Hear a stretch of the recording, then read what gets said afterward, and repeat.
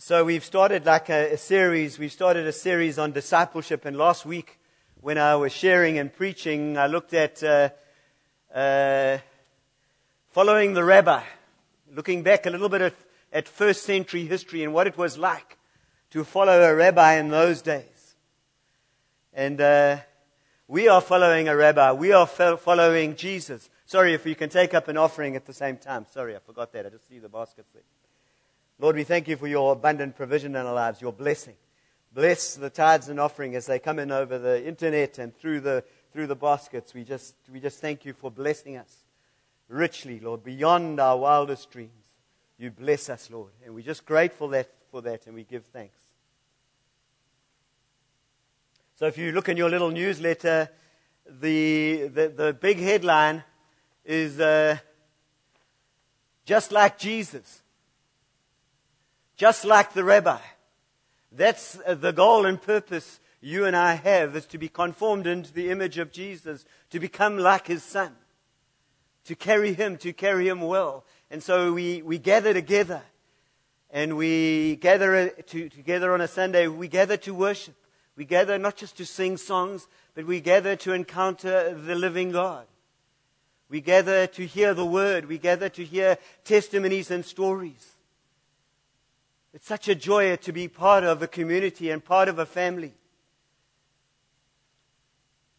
And so we're going to continue on our journey.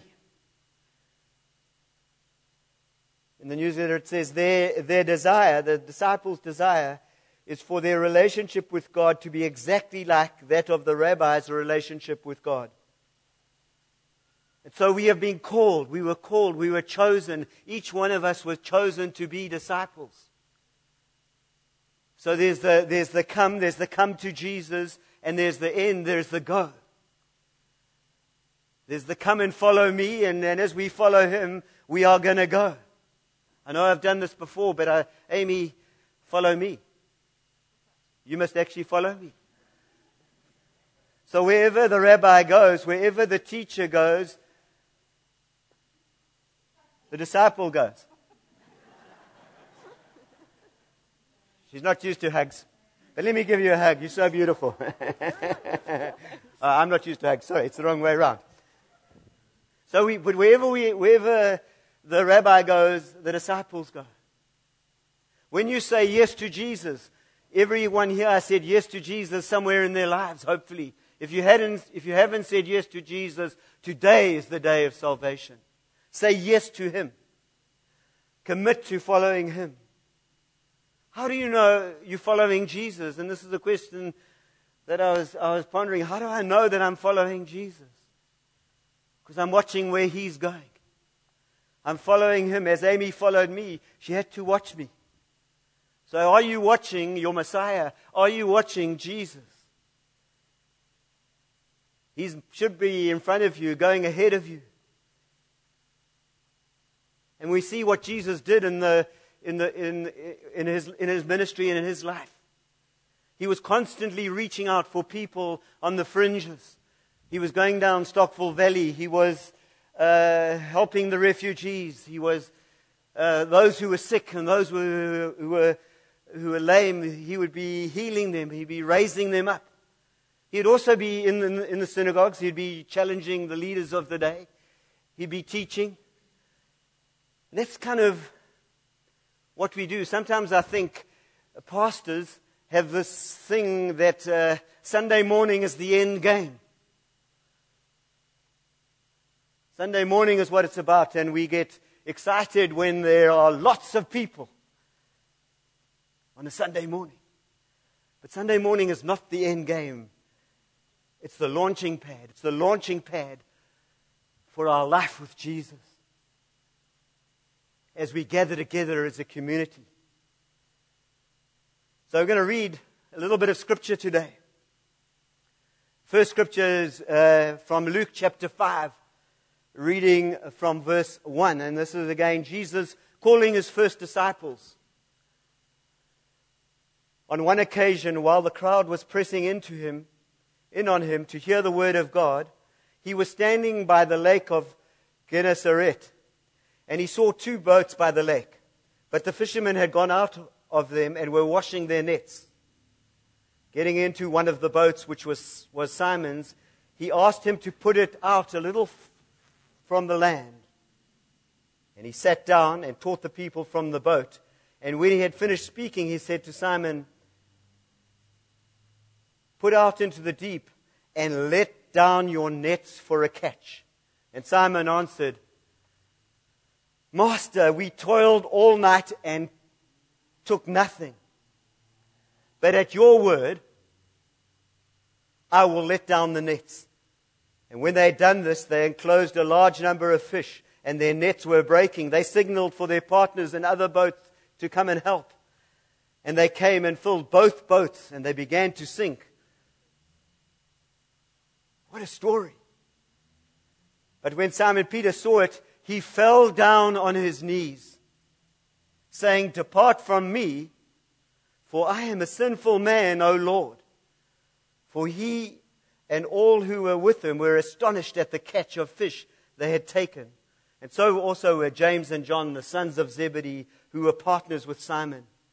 And Jesus said to Simon, "Don't be afraid. From now on you will be catching men." And when they brought their boats to land, they left everything and followed him. They left everything to follow him. Isn't that a beautiful story? I know it's a story you have read and probably heard preachers being preached on it many occasions. But I want to just get the wonder of it. The wonder of the abundance here, the abundance of the catch. It's been estimated that this catch was nearly 1 ton of fish that was normally caught. It would take at least 2 weeks to catch 1 ton of fish in those days. And there's one of the little footnotes in one of the Bibles that said there's also a miracle in this, is that the miracle was even greater when we consider that fishing was normally done at night. But let's have a look at this abundance. Abundance. Just over the top, overflowing. Just so much so that their boats were sinking. They needed help. When God blesses us with abundance, it overflows. It overflows, and we need help. And sometimes we think abundance means less work. Not necessarily. It means more work. There's more fish to clean, more fish to catch, more nets to mend, and so not always there's abundance. Oh, well, I'm just going to sit on my father's yacht and drink Pims and orange or whatever you drink. Abundance can mean that you have to work even harder. But let's look at Peter's response. I'm looking here at the call of the disciples, at Peter's response. Let me go to the scripture again. And first of all, his first response is, we've been fishing all night and we've caught nothing. But because it's you, okay, we'll do it. And so they go and they catch this big catch. And then suddenly he sees the abundance and he's just overwhelmed by the abundance. And it's just a very strange reaction. When Peter saw it, he fell down to his knees, saying, "Depart from me, for I am a sinful man, O Lord." That's his response to abundance. I am a sinful man. I mean, he fell to his knees. He fell to his knees. He knew that something amazing had happened here. And we have a look at a number of instances in the scriptures. At this stage, he didn't know Jesus was God. He didn't know that he was the Messiah. He didn't know that Jesus was the one that was going to come and take away the sins of the world. And yet something in him caused him to fall on his face and worship the King. And that's what you and I need to do when we encounter the King. If we have a look at Isaiah 6, that's what happened to Isaiah. He was in the Lord's temple on the day of the Lord, and what happened? He encountered the Lord, and he fell on his face, and he cried out, "I'm a man of unclean lips." I think even Ezekiel. Let me see if I can find that scripture in Ezekiel. Ezekiel 1 verse 28, and he's in the presence of God. And this is what he says the presence was like the appearance of the bow that is in the cloud of the rain of day. So was the appearance of the brightness all around. There was this brightness. So was the appearance of the likeness of the glory of the Lord. And when I saw it, I fell on my face, and I heard the voice of one speaking, and God spoke to him. An encounter with God will cause us to fall on our faces, to fall on our knees. It happened to John, the Apostle John, in the book of Revelation. Remember, he had that vision of God, and what did he do? He fell on his face. So in abundance here, Peter falls on his face, and he realized that he is sinful. When we come into the presence of God, when we come into holiness, when we experience in holiness, it often shows up our own sinfulness, our own shortcomings. And so there's a call here. From the encounter comes a call. We don't just encounter Jesus just to have just a wonderful time and just come and sing beautiful songs and rejoice and have wonderful worship. We have a purpose. He calls us to be disciples, to disciple others. So Jesus' response is, there's nothing to be afraid of. Isn't that good? Isn't that good? Because you and I have a lot to be afraid of. There's a lot of things out there which if we look at, we get afraid of. But the word of the Lord to you and I today is, don't be afraid. Do not yield to your fear. I must not yield to my fear. And because we are called to go and make disciples. We are called to catch men. Fishermen catch. What do they catch? They catch fish. Hopefully. Often I think it's probably the most unproductive pastime in the whole world. Most fishermen go out and they spend thousands and thousands on equipment and getting there, and they catch nothing. But Jesus has just used a great example. He's shown them this great catch. And he says, that's nothing. You think that's marvelous. You think that's a miracle. Wait till you start fishing for men. When you start fishing for people. Fishermen catch fish that die and are consumed. But Peter was to catch men and give them life and freedom. That's what we give to people. We have life and freedom to offer people because Jesus lives in us. Isn't that exciting?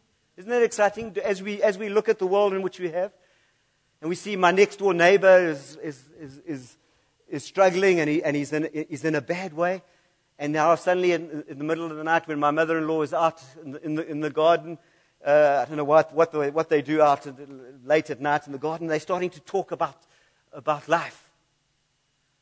And Dan said, what about Jesus?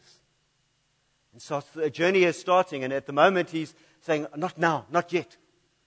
But I'm praying for him. I'm praying for my next door neighbor that he wouldn't put it off, that he would say yes to Jesus now. Because that's when real life and real freedom is going to come. So what happens in this Luke chapter 5? Right at the end is this amazing thought.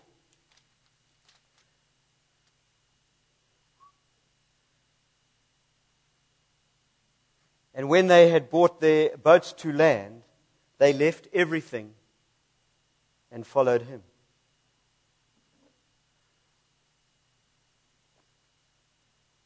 They left everything.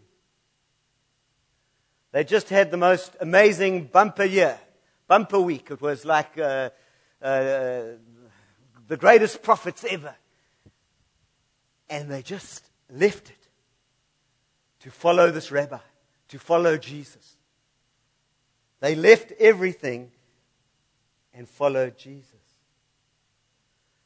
They didn't know the journey. They didn't know what they were signing up for. They knew in a sense that they were signing up to follow and become like the rabbi. That was probably all that they knew. But Jesus didn't, right at the beginning, say to Peter, hey, you're going to be crucified upside down. Somebody came to you and said, that's the end game of following me. Would you sign up for that? But we are called to lay down our lives. If we lay down our lives, we find our lives. If we lose our lives, we get our lives. And so Peter goes on this amazing journey, and we might look at it in a little bit more detail in the months ahead. But he goes on this amazing journey of discovery, of walking with the rabbi, listening to the rabbi, of becoming like the rabbi, of the rabbi sending them out to preach the kingdom of God and heal the sick and raise the dead and cast out demons. And they got to participate with that. And there's times when he had that amazing revelation. When Jesus asked, who do you say I am? Peter said, you are the Christ, the Son of the living God. He had a revelation of who God was. That's what's so beautiful, singing those words about who Jesus was. That's who He is. He is our Savior. He is our Lord. He is our everything. And sometimes we don't know that He is our everything until He's all we have. And so, let's turn to Luke chapter 22. Some more scripture. Stick to scripture and you can't go wrong. Verse 31 to 34. Simon, Simon, behold, Satan demanded to have you, that he might shift you like wheat. But I have prayed for you that your faith may not fail. And when you have turned again, strengthen your brothers. Peter said to him, Lord, I am ready to go with you, both to prison and to death. Jesus said, I tell you, Peter, the rooster will not crow this day until you deny 3 times that you have known me. So Peter here in the story, he's declaring his love. He's declaring, I'm going to go and I will die for you. I will go to prison for you. And Jesus is saying, Peter, you're going to deny me 3 times today. I mean, just interesting, if you look at that scripture, it says, Simon, Simon, behold, Satan demanded to have you, that he might shift you like wheat. Sift you like wheat. But I have prayed for you that your faith may not fail. So, that you is a plural word. So he's actually talking for all the disciples. Yes, he is talking to Peter, but he's talking to all the disciples. That they're all going to be sifted. They're all going to face some persecutions. They're all going to face challenges.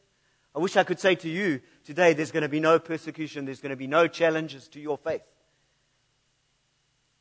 But Jesus has prayed for you that your faith may not fail. Isn't that great? Christ is the author and perfecter of your faith and my faith. Peter would have said, maybe he would have said something like this to Jesus, just to put it in modern day language. He said, haven't you read the scriptures? Haven't you read Luke chapter 5 verse 11? I gave up everything. I gave up everything to follow you. So what's this problem about giving up my life? Peter at this stage is convinced that he's not going to deny Jesus. Let's turn to Luke chapter 22, verse 54 to 60. Some more scripture. Peter denies Jesus. Then they seized him and led him away, bringing him into the high priest's house. And Peter was following at a distance. And when they had kindled a fire in the middle of the courtyard and sat down together, Peter sat down among them. Then a servant girl, seeing him as he sat in the light and looking closely at him, said, This man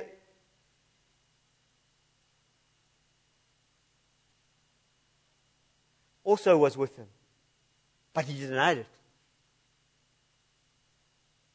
saying, "Woman, I do not know him." A little later, someone else saw him and said, "You are also one of him." But Peter said, "Man, I am not." And after an interval of about half an hour, still another insisted, saying, "Certainly this man also was with him, for he too is a Galilean." But Peter said, "Man, I do not know what you are talking about." And immediately, while he was speaking, the rooster crowed.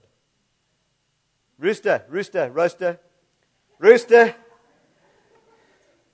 It's when you have a dyslexic preacher that you have a little bit of problems.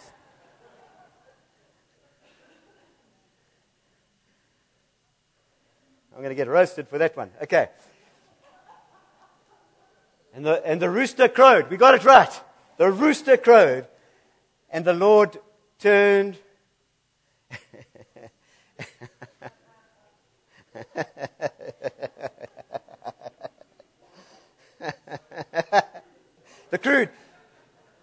The rooster crowed and the roaster crowed. We got it. Oh, Lord. He uses the foolish to, right. And the Lord turned and looked at Peter. And Peter remembered what the saying of the Lord, how he had said to him before the rooster.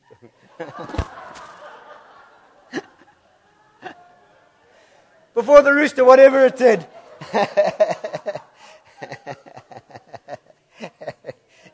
You will deny me 3 times. And this was meant to be a very sad part because he went out and wept and we were all laughing. and he went out and wept bitterly. Just imagine the guilt and the shame and the anguish that Peter had experienced at that moment. The look, he saw Jesus' eyes and he would have wondered, I've blown it forever. The rabbi, which I've been walking with for 3 years, I've been saying, I love you, I will follow you wherever you will send me, I will die for you, I'll go to prison for you. And the first thing is a little bit of pressure. And he says, I don't know. I don't know. I'm praying for when persecution comes that the grace of God will be there for me, not to deny my Savior. No roasters.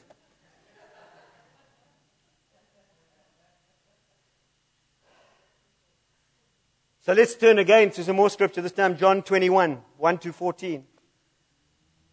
Are we waiting for time? We're right. Jesus appears to 7 disciples.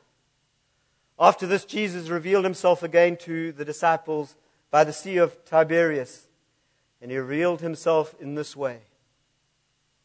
Simon Peter, Thomas called the twin, Nathanael of Cana in Galilee, the sons of Zebedee, and 2 other disciples were going together. Simon Peter said to them, I'm going fishing. They said to him, we'll go with you. They went out and got into the boat. But that night, they caught nothing. Same again. Just as the day was breaking, Jesus stood on the shore. Yet the disciples did not know that it was Jesus. Jesus said to them, children, do you have any fish? They answered him, no. He said to them, cast the nets on the right-hand side of the boat and you will find some. So they cast it. And now they were not able to haul it in because of the quantity of fish. The disciples whom Jesus loved therefore said to Peter, it is the Lord. When Simon Peter heard that it was the Lord, he put on his outer garment, for he was stripped for work, and threw himself into the sea. Very strange. He put his clothes on to go to swim. The other disciples came in the boat, dragging the net full of fish. So they were not far from the land, but about 100 yards off. When they got on the land, they saw a charcoal fire in place, with fish laid out on it, and bread. Jesus said to them, bring some of the fish that you have caught. So Simon Peter went aboard and hauled the net ashore, full of large fish, 153 of them. And although there were so many, the net was not torn. Jesus said to them, "Come and have breakfast." Now none of the disciples dared to ask, "Who are you?" They knew it was the Lord. Jesus came and took bread and gave it to them, and so ate it with the fish. This was now the third time Jesus had revealed himself to the disciples. What a story again. It's another great fishing story. Get the point here. If you're going to fish without Jesus, you're going to catch nothing. How does that apply to running a business? It means you run it with Him. How does that apply to when you're teaching people who are struggling to learn? It means He's with you in that. This is not just some story 2,000 years ago that has no application for today. This is the Jesus, the Jesus that lives in us. Still wanting, making a difference. Still wanting us to catch abundance for good work, for good building, for good selling of houses, for the IT people. To do well. Why? Because when you do well, the city does well. Everybody prospers.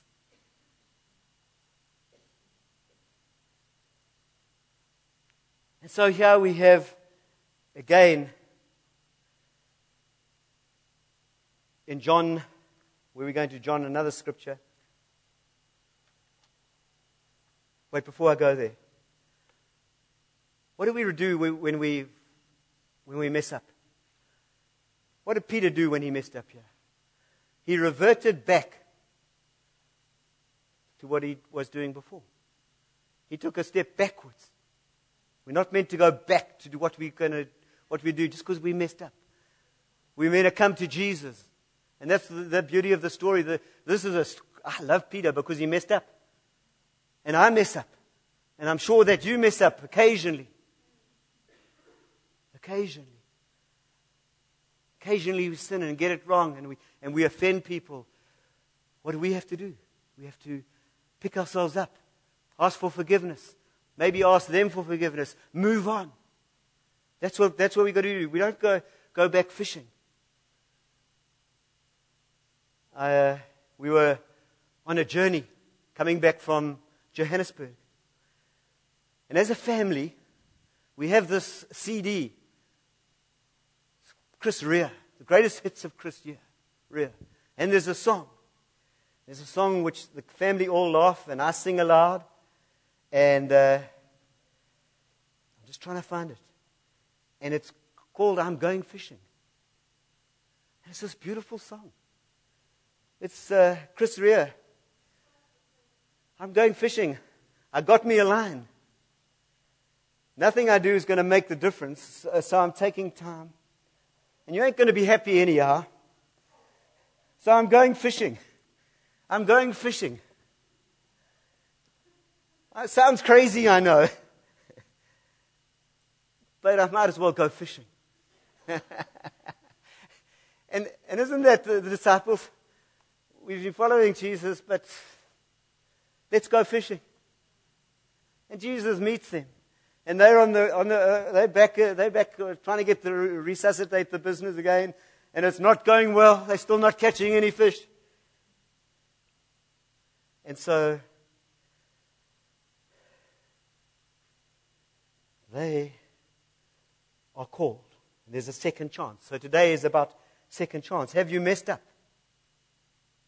Have you messed up so badly that you feel God can't use you anymore? I don't care how old you are, whether you're 80-something, 93. God can use each of us. You can catch fish.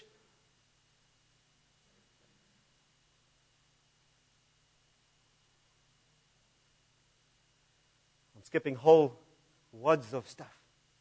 But right at the end, in John chapter 21, and we know the story well, Jesus comes to Simon and he says, Simon, son of Jonah, do you love me more than these? Do you love me more than the business, the fish? Do you love me more than these disciples? He said to him, yes, Lord, you know that I love you. What does he say? Feed my sheep. He said to him a second time, Simon, son of John, do you love me? He said to him, yes, Lord, you know that I love you. He said to him, tend my sheep. He said to him a third time, Simon, son of John, do you love me? Peter was grieved because he had said to him the third time, do you love me? And he said to him, Lord, you know everything. You know that I love you. Jesus said, feed my sheep. And right at the end of the story, he recommissions Jesus. Peter, good thing. Just keeping you on your toes, see if you haven't fallen asleep. And after saying all this, he tells Peter how he's going to die. He says, follow me. That's what we're called to. We are called to follow me. He doesn't actually confront Peter here on his denial. He doesn't say to Peter, oh, you're a bad person. You denied me 3 times. He doesn't say that. He said, do you love me? And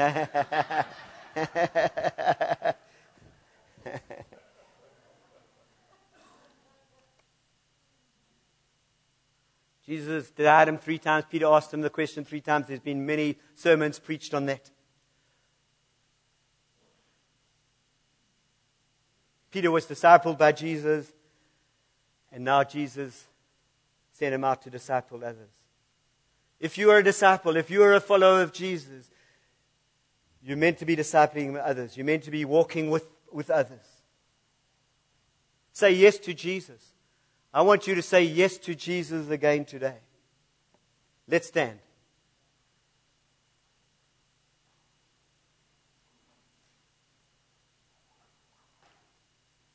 Jesus is calling you from the shore. He's calling you and He's saying, come. Come follow me.